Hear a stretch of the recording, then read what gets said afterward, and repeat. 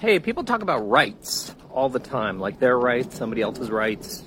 There's all sorts of questions about rights. And there's a lot of what do you mean questions that need to be asked to productively think about rights. First is this. When there's two broad types of rights, and people often don't make this specific. There are legal rights, and then there are moral or natural rights. There may be other types of rights, but probably the most important are these two categories. Legal rights are what the law sort of allows or requires. Legal rights come and go. Moral rights or natural rights are sort of inherent to the being. They are not created. They don't come and go. They are sort of natural to the situation. So, standard example of this distinction would be, it used to be that some people had the legal right to enslave other people. Meaning it was not a crime. The law allowed for that. They had a legal right to do it. You know, if somebody tried to steal or take or rescue the enslaved person from them, they could call the police or whatever and say, like, no, I have a legal right to do this. I have a legal right to own this person. Now, on the reasonable assumption that slavery is wrong, you might very well think that, well, those people had a moral or natural right to not be enslaved.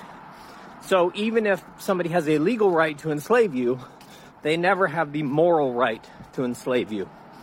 So that's the first distinction here. Legal rights, moral rights. And, acknowledging this distinction is really important because, again, people talk about rights all the time. And some people might be saying, well, we have the legal right to do this. Other people might be thinking, well, we don't have the moral right to do it. But they don't clarify what they say, and so it's just a big train wreck, as it often is. So a next broad distinction in rights is the idea of sort of positive rights versus negative rights. Roughly like a negative right to do something is sort of the right to be left alone to do it. You should be sort of allowed to do it. If somebody interferes with you doing it, that would be wrong. So there could be negative legal rights.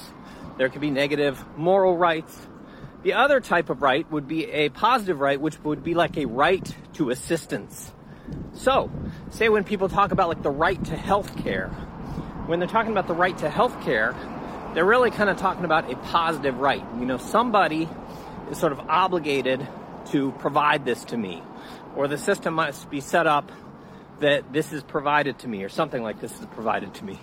Negative rights, on the other hand, are basically like, just leave me alone. So finally, when somebody says they have or lack a right, we need to specify, like, well, what kind of right is this? A legal right, moral right, some other kind of right? Might be useful to think about, is this a positive right or a negative right? Positive rights are typically thought to sort of be more controversial in certain ways than negative rights. Like there's sort of a stronger requirements to not interfere with others versus helping them. Whether that is true is unclear. But the final question is, like, if somebody says they have a right or don't have a right, well, why? Like, why do you have that right? Why do you not have the right? What are the reasons? And people also sometimes skip this step because they think I can just assert that I have this right and that'll be the end of it. Sometimes, like, asserting that you have a legal right is pretty easy, just check the law. But at least for moral rights, it can be more complicated.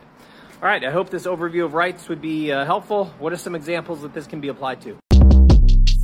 Shortcast Club